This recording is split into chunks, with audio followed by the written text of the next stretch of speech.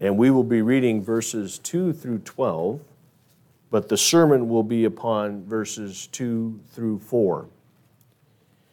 James reads, "Count it all joy, my brothers, when you meet trials of various kinds, for you know that the testing of your faith produces steadfastness. And let steadfastness have its full effect, that you may be perfect and complete and lacking in nothing. If any of you lacks wisdom, let him ask God, who gives generously to all without reproach, and it will be given to him. But let him ask in faith, with no doubting, for the one who doubts is like a wave of the sea that is driven and tossed by the wind. For that person must not suppose that he will receive anything from the Lord. He is double-minded and unstable in all of his ways.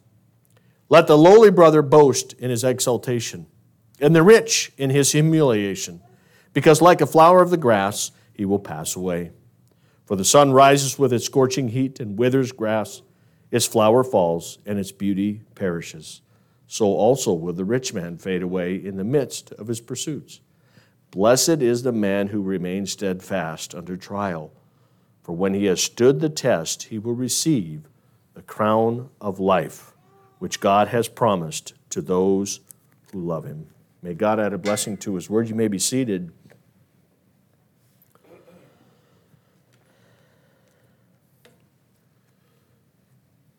The reason why I read verses 1 through 12 is for the first couple of Sundays, we're going to be talking about trials as we go through and travel through and examine James.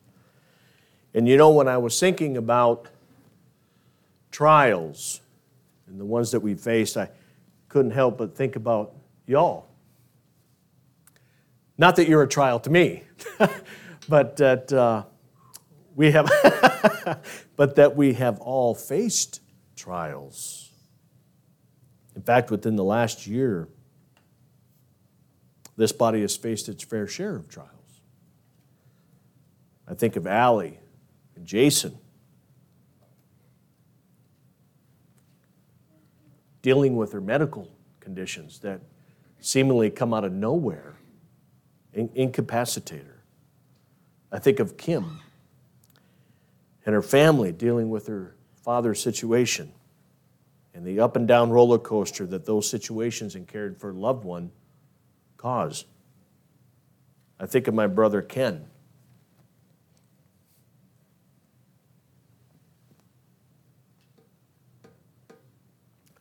Who's lost family members dear to him. And Judy, who faces retirement under some stressful circumstances. I think of a dear brother of mine, and he knows who he is, who continues to deal with family dynamics that stretch him. I think of my brother Elroy, who may be facing a diagnosis that may alter his life, but we're praying for that. Darla and her shoulder, after what appeared to be a successful surgery, is still not healing to where she's without pain. Les and Jackie and their son-in-law, not to mention Les's own surgery and Jackie's own dealing with her back and her own surgery. I think of John and Kathy and dealing with John's brother Dean.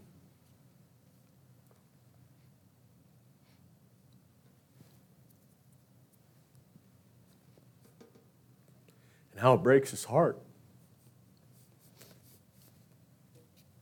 And Kathy, whose son was hit by a vehicle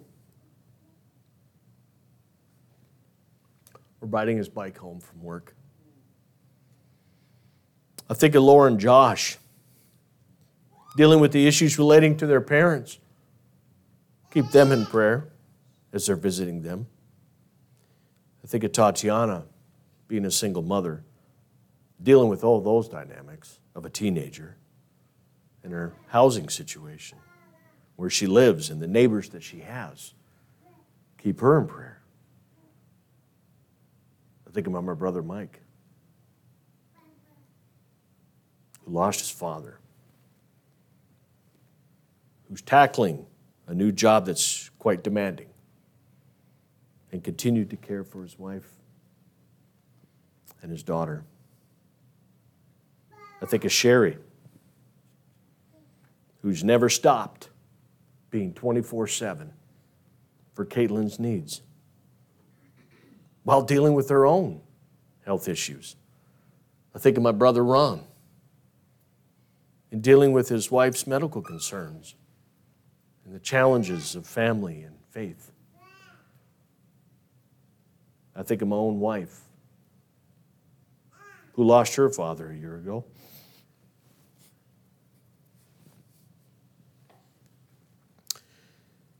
And the loss of my own father this April. And that doesn't even account for the ones that we are unaware of, the ones you haven't made known. Trials that deal with our children, trials that deal with our finances, trials that deal with work-related dynamics, family issues, and the list goes on. Trials befall us all. They bring adversity, they bring affliction, they bring troubles. We have experienced them. We may be experiencing them, and we will experience them. And they can be the greatest advancers of spiritual maturity or reveal its greatest weakness. When it comes right down to it, if we're honest, none of us want them, but they are necessary. God uses them to bring about spiritual maturity in Christ, which is one of the reasons we're here.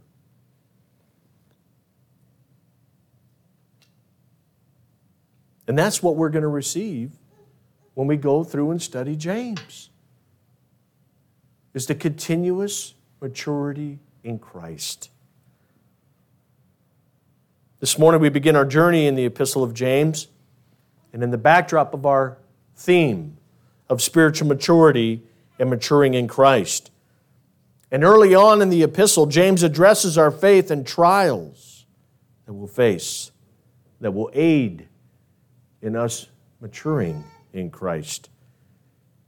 Now, when we examine this morning in light of our theme, we see 6 truths that aid in our spiritual maturity. Within the 12 verses that I read this morning, we will see 6 truths as it relates to trials in our spiritual maturity. Now, in an effort to be brief, we're only going to cover verses 2 through 4, which covers only the first 3 truths. And next week, we will conclude with the final 3 truths. So let's take a look at verse 2.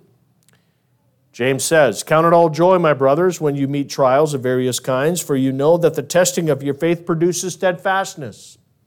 Now that's a verse packed with a lot, and we need to unpack it to fully receive it. And the first truth that we see right away is that we will face trials. They will come. It's not a matter of if, but when. Nowhere in Scripture can I find a promise of a trial-free life. When Christ said He desired us to have an abundant life, He did not mean a trial-free life, but a life filled with spiritual abundance. And the spiritual abundance is made possible, in part, by way of trials. In fact, trials are necessary for our spiritual maturity. And you'll see why in a few minutes. Now, it's interesting that right out of the gate, James starts his epistle with an imperative, meaning something we ought to do, something we're commanded to do, as it relates to how we handle these trials that we will face.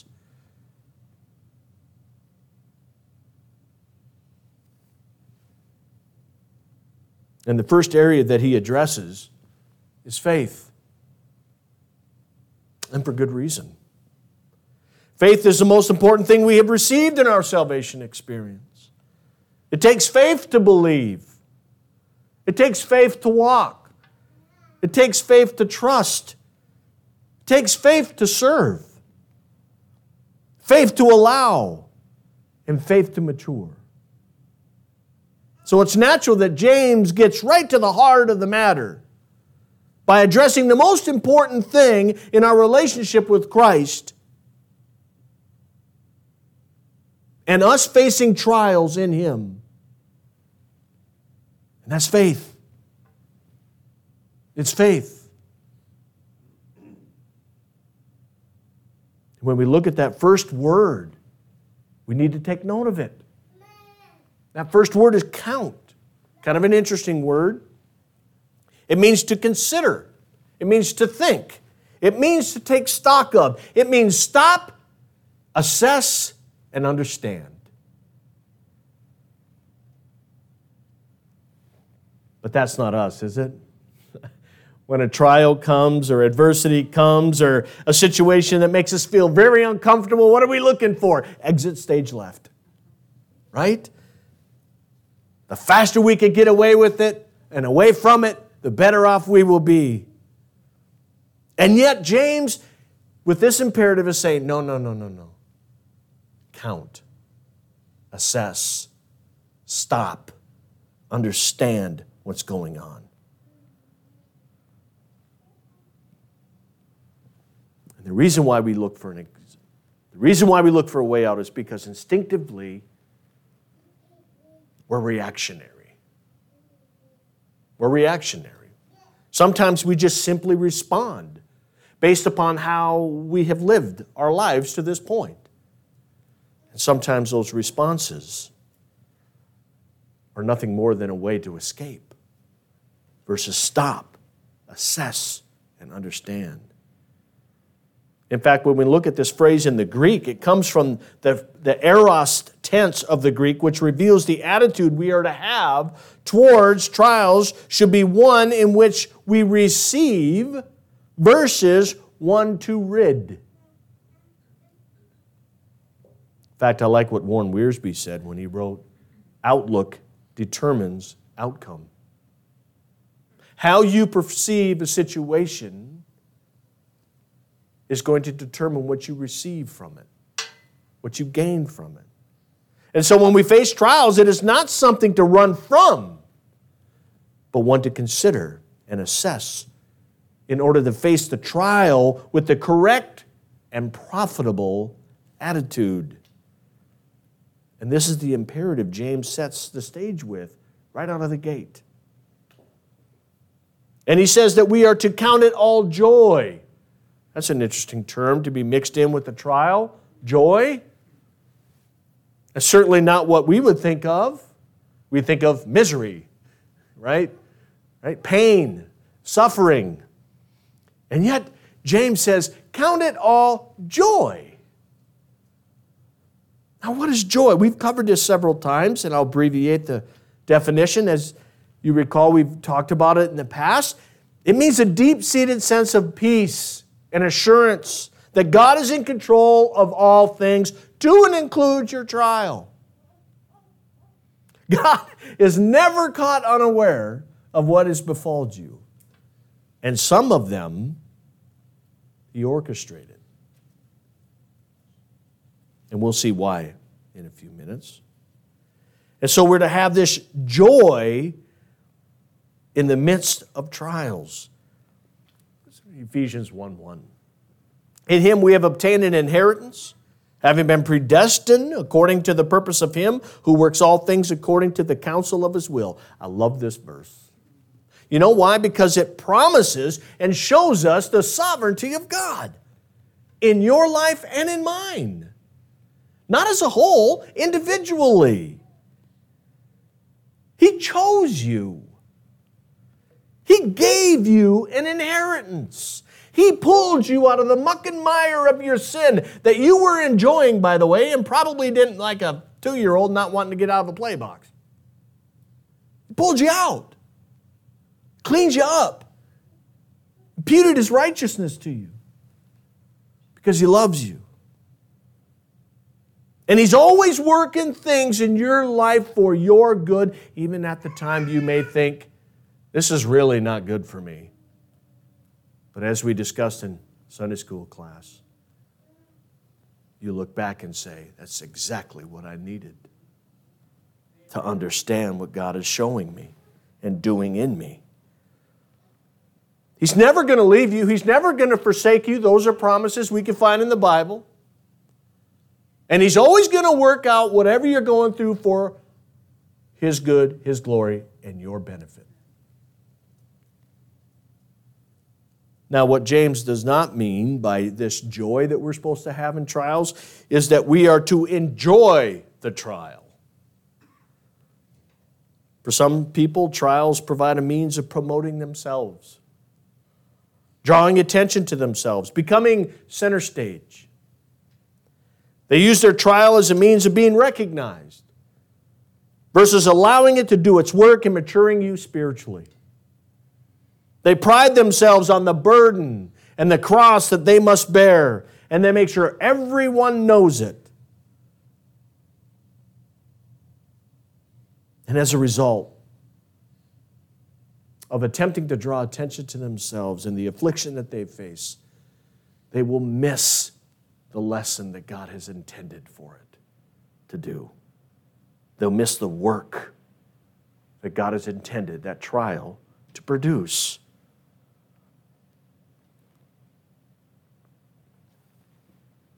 Now, there's something important that we need to understand about joy and the attitude of joy that we are to have. Because when we face trials, our attitude towards them either opens the door for the Lord's work to be done, or it closes the door for the Lord's work to be done. You control that. If we react with the wrong attitude, the door for the trial, forever closed.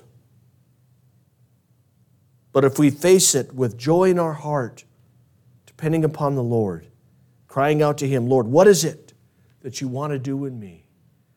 That door is wide open for God to do His work. Now, I think it's important that we also assess what that word meet means.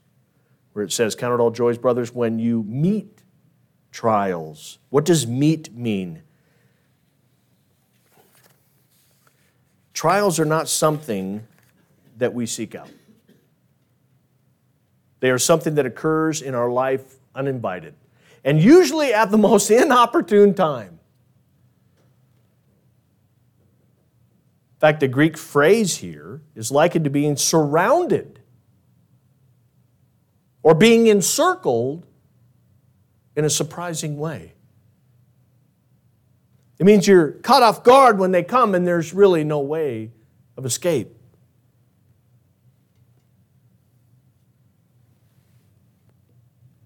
Therefore, we have a choice in how we're going to deal with the trials that have now befalled us. Because there is no way of escape. If you try to run from a trial, you're only just going to be tired when you're going to eventually have to deal with it. You're going to be exhausted. Now, we were talking about this in Sunday school class. Whenever the Lord brings a trial into my life, because I'm saved by the blood of Jesus Christ and I've received His Holy Spirit who works in me, there is this little joy down in the depths of my soul going, I wonder what the Lord's going to do with this. I'm excited to see. And if you are like me, when the trials come, the Lord seems to always come out of a direction and a place in a way I never thought He would. I always thought, okay, Lord's going to do this, this, this, this, and this. And then He comes over here and goes this, this, and this. And it amazes you. And so whenever I befall a trial, no matter how difficult, I go, Lord, what are you doing? I don't want to miss it. And so that's the joy that we're talking about. It's not happiness. I guarantee you, if my brothers and sisters who ever know me to go through a trial that I've confided in and asked for prayer for, that my countenance is not one of, hey, can you pray for me? I'm really going through a struggle. I'm probably not very happy at the time. But something inside is saying, Wait for it. Wait, God is going to do something you never thought possible. And when He does, you are going to run up and down the aisles praising the Lord. So what are some of the trials that we're going to face? Well, it's important to note that the trials here, before we get into the list of trials that we could face, I think it's important that we understand that the verbiage that James is using in the Greek does not lend to a trial in dealing with sin. It's not lent to a trial in dealing with sin, as it does in chapter 1, verses 13 through 14, because he uses a Greek word here that's not in context to that. And rightfully so, our sin has been dealt with. Christ died on the cross. He has propitiated our sin. His shed blood covered our sins. Our sins are forever dealt with in His sacrifice on the cross. And yes, we are going to deal with sin every day. And we are called to be in obedience. We are called to walk in the strength of the Lord in dealing with it. And when we fall and we miss the mark, we are to confess it as sin. And now there is no condemnation for those who are in Christ Jesus. And so in context, he's not talking about sin. He's talking about those things that befall us. And as it relates to the type of trials that James is speaking of, we've already addressed numerous ones, and I apologize for pausing as many times as I did, because your family.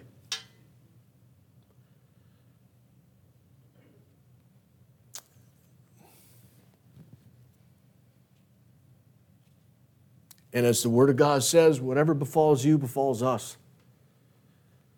And that's why we're supposed to strengthen each other in prayer. Encourage one another. Be there for one another. Lift each other up. When it's about time that they go, you know what, I'm just giving up. Don't give up. It's what the body of Christ is for. But you know something about trials? As I looked at, the various types of trials that you could face, they seem that they always come to those areas in my life that need work. And as I was reviewing my life and the trials that I faced trials in my career. Because I thought my career was my own to make. It wasn't. He showed me that several times. Trials in relationships, teaching me how to love with a pure heart. Trials with money. Trials with security. Where do I derive that from? Trials with the uncertainty of the future, because not only do I drive with my high beams on, I try to get more LED lights so I can illuminate as far as I can, so I can understand exactly what's going to be happening. And the Lord keeps putting them on dims because He knows me. You ever have that dog that always wants to run to the edge of the leash? And he walks you, you don't walk it? Kind of how I am with the Lord. And every once in a while, He gives me a tug. I'm glad it's not a shock collar. But in most of my trials, and it might be the same with you, is the trials that you face are in the areas in which your faith needs to mature. Your dependence needs to mature. Your trust needs to mature in Him. And so when those trials do come into those vulnerable areas of your life, take stock, count them. Because if you don't, you'll miss it. You'll miss it. And then they will come again. And again. And again. In fact, they may come regardless to continue to deepen you in your faith. But when they do come, and we do allow them, and we do count them, guess what they do? They produce something. Which brings us to the second truth. And what do they produce? They produce steadfastness. Now, before I begin to break down steadfastness, I must address testing.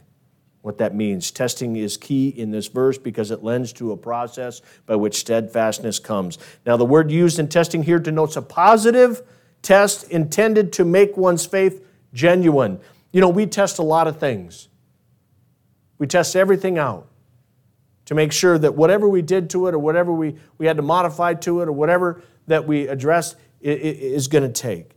And it's no different than our faith. In order to prove something is true or present, we must test it.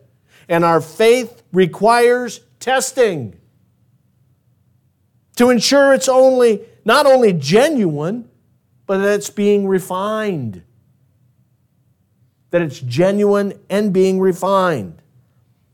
As it relates to being genuine,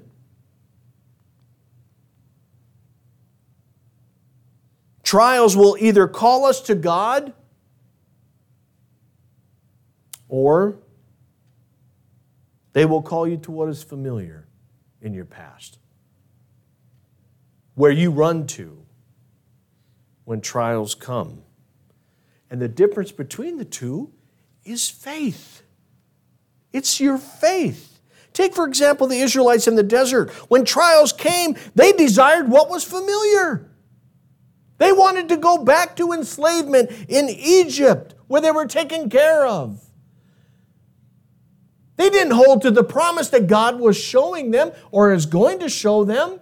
They didn't reach for the promises of God. They reached for what was familiar. They didn't place their faith in God. They placed their faith in what was familiar. We talked about that in Sunday school class this morning. Sometimes we can misplace our faith. And so in a trial, to be tested as genuine, we must place our faith in what God is showing us, not what's familiar.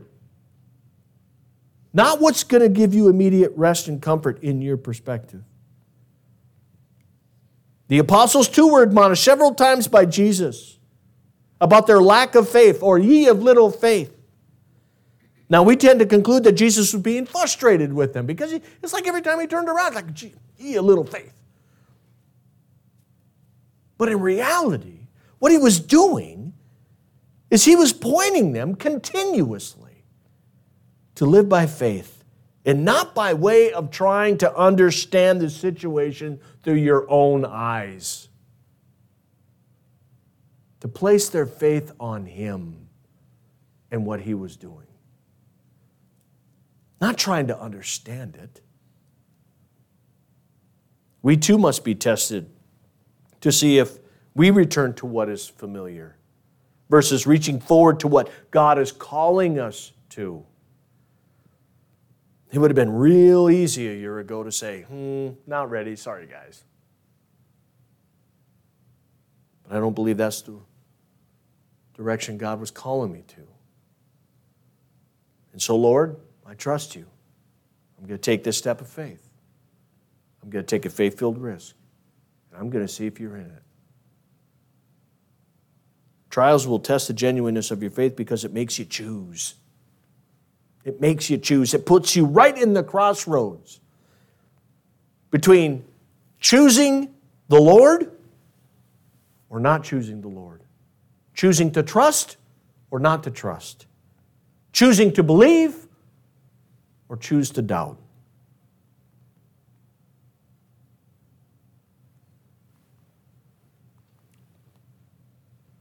Proverbs 3, 4, and 5, very well-known verse. We all know this, I hope. Trust in the Lord with all thy heart, and do not lean unto thy own understanding. In all your ways acknowledge him, and he will make straight your path.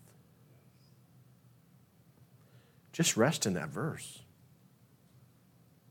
when you are being tested in your faith. They not only are to be tested for genuineness, but they're also to be refined. 1 Peter 6, if you remember this verse, we covered it I don't know when we did, but it was in the last year as we walked through Peter. In this you rejoice, though now for a little while, if necessary, you have been grieved by various trials, so that the tested genuineness of your faith, more precious than gold that perishes, though it is tested by fire, may be found to result in praise and glory and honor at the revelation of Christ. Many believe James was one of the first epistles written. I can't think of a better verse to augment what we're studying here this morning than what Peter just said. We have to be refined. Each time a trial befalls us, it brings to the top that slag and impurities that exist in our faith. Impurities like doubt. Impurities like lack of trust. Impurities like lack of faith. You know, when we were in Montana, I can't remember the town that we were in years ago. It was an old mining town.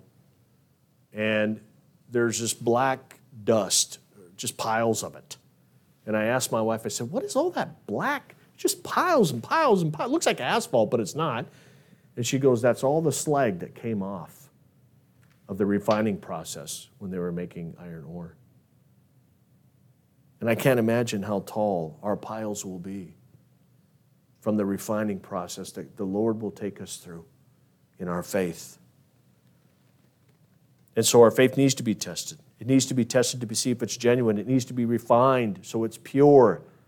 And when it does, it'll produce steadfastness. Now, steadfastness means consistency and endurance in your faith, which is essential in the life of a believer.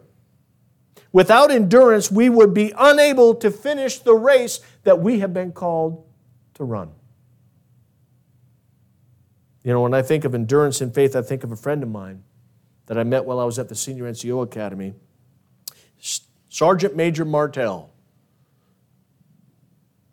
Unique individual. Sergeant Major is the highest rank in the Army, and he was a Ranger his entire career. Some people go into the Ranger Battalion, and they only 4, maybe 5 to 6 years, but he had lasted his entire career, and now as a Sergeant Major, he was going over to Europe to be a part of the Big Red 1 Army and be the Sergeant Major of the Big Red 1, as they would call it. And one day, as we're sitting there, fascinated by Ranger, as some of us were able to go to the Ranger School, although I never did, and I asked him all kinds of questions about the Ranger course, and he said, because the Ranger course is one of the toughest courses that you could ever go to within the U.S. Army. And when I asked him about the course, he said it was the most brutal 23 weeks of his life, where he was robbed of sleep, didn't get much food, and during the course of his time in that selection course, he lost 20 pounds. And they had to go through various phases of that course. But he said this, he said he took it farther than he ever thought possible that he would ever go in life, and gave him a new perspective on what he could and could not endure on the battlefield in life. That's the purpose of the whole thing, is to take you beyond what you think you're able to do, and then some. And he said, I remember him saying, I was so impressed by what the human condition can accomplish when tested. His experience of enduring under great strain and moving forward, never stopping, and finishing well prepared him for all of the challenges of life and combat. You know, when I picture endurance, this is what I think of. When I think of enduring faith, it's a faith that endures under great hardships, but it never stops. You keep moving. You keep going. You keep trusting. You keep praying. You keep asking the Lord to give you the strength under the weight of this trial so that you would endure. So that you can press on. So that you can take the full load, moving forward. And you know what? It's Jesus who's really carrying it. For his yoke is easy and his burden is light. He's right there. Give me that, Tim. Give me that, Ken. Give me that, Henry. Give me that, Jackie. I'll carry it for you, and we'll get through this by my power, not yours. But here's the key. We got to let it happen. We got to let him carry it. We got to trust in him to carry us through it. And why? Because it perfects. It perfects us. in Christ. Verse 4, and let steadfastness have its full effect, that you may be perfect and complete and lacking in nothing. As important it is to endure and be steadfast, we must allow it to have its full effect. Let used here means more than just permission, but a command as to not disrupt the chain of intended events that will produce a result. Now, this is hard. This is difficult. We can all initially face a trial and say, Lord, I'm just going to trust in you. But as that trial lingers on, over time, continuously, another month, another year, many years, we can lose hope.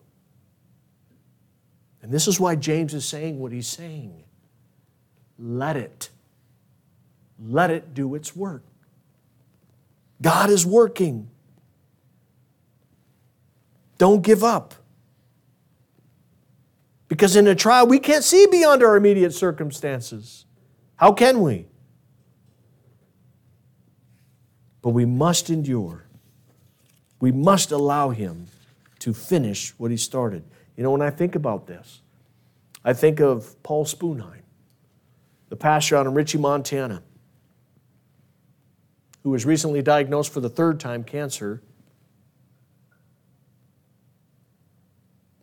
And when I spoke to him a few weeks ago as the pastors met from the eastern and western parts of North Dakota and Sidney, Montana, I was impressed by his story.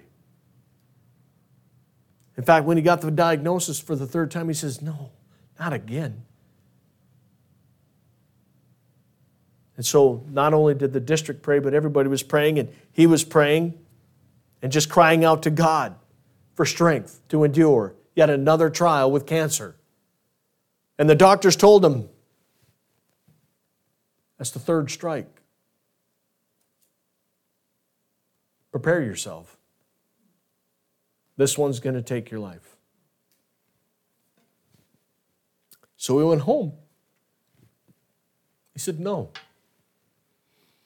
I'm going to pray to the God who created me.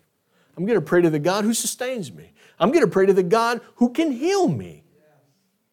And prayers went out. And he went back in for his checkup. And they found no trace of cancer. None. He endured. He wouldn't give up. He persevered. And even if it took his life, he was going to allow that trial to purify who he is in Christ. And the joy in his testimony is what grabbed me. Lord, may I be that strong in the face of such a trial. Now, they are continuing to treat him to ensure that it is truly in remission. But you know what? Paul couldn't escape his trial. He couldn't quicken it to a quick resolution. He couldn't end it under his own power, like, okay, we're done here. He couldn't do that. Paul was surrounded. And all he could do is simply trust and endure. To simply be carried by Christ through his situation. And in all of it, there was joy.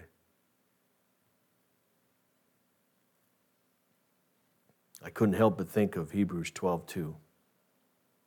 Looking to Jesus, the founder and perfecter of our faith, who for the joy that was set before him endured the cross, despising the shame, and is seated at the right hand of the throne of God. Jesus is always the example of how we are to respond to life. And he went to the cross for you and me with joy because he knew the work he was going to do. He knew he was going to redeem you and me. Our trials, we will face them in our lives. We will face even more tomorrow. And James begins his letter addressing our faith and how trials produce and refine it. This morning we looked at 3 truths as it relates to trials. Next week we'll cover the remaining 3. And it's my hope that as we walk through James and we understand what he is admonishing us to do, that when we face a trial, or maybe you're in one right now, that you would just completely trust in him and allow it to do its work. He will strengthen you. He will keep you. He will raise you with his righteous right hand. That was a verse that was given to me in the midst of a very deep trial. Isaiah 41:10. Let's pray. Heavenly Father, thank you for your word. Thank you, Father, that no matter how much it challenges us, you're right there to strengthen us to endure it. Oh, Lord, may we come before your altar, before your throne of grace at all times, knowing that you are the source of our strength. And no matter what trial we face, Father, that you will give us the strength to endure it, and that you will use it to perfect us in you. And it is in your name we pray. Amen.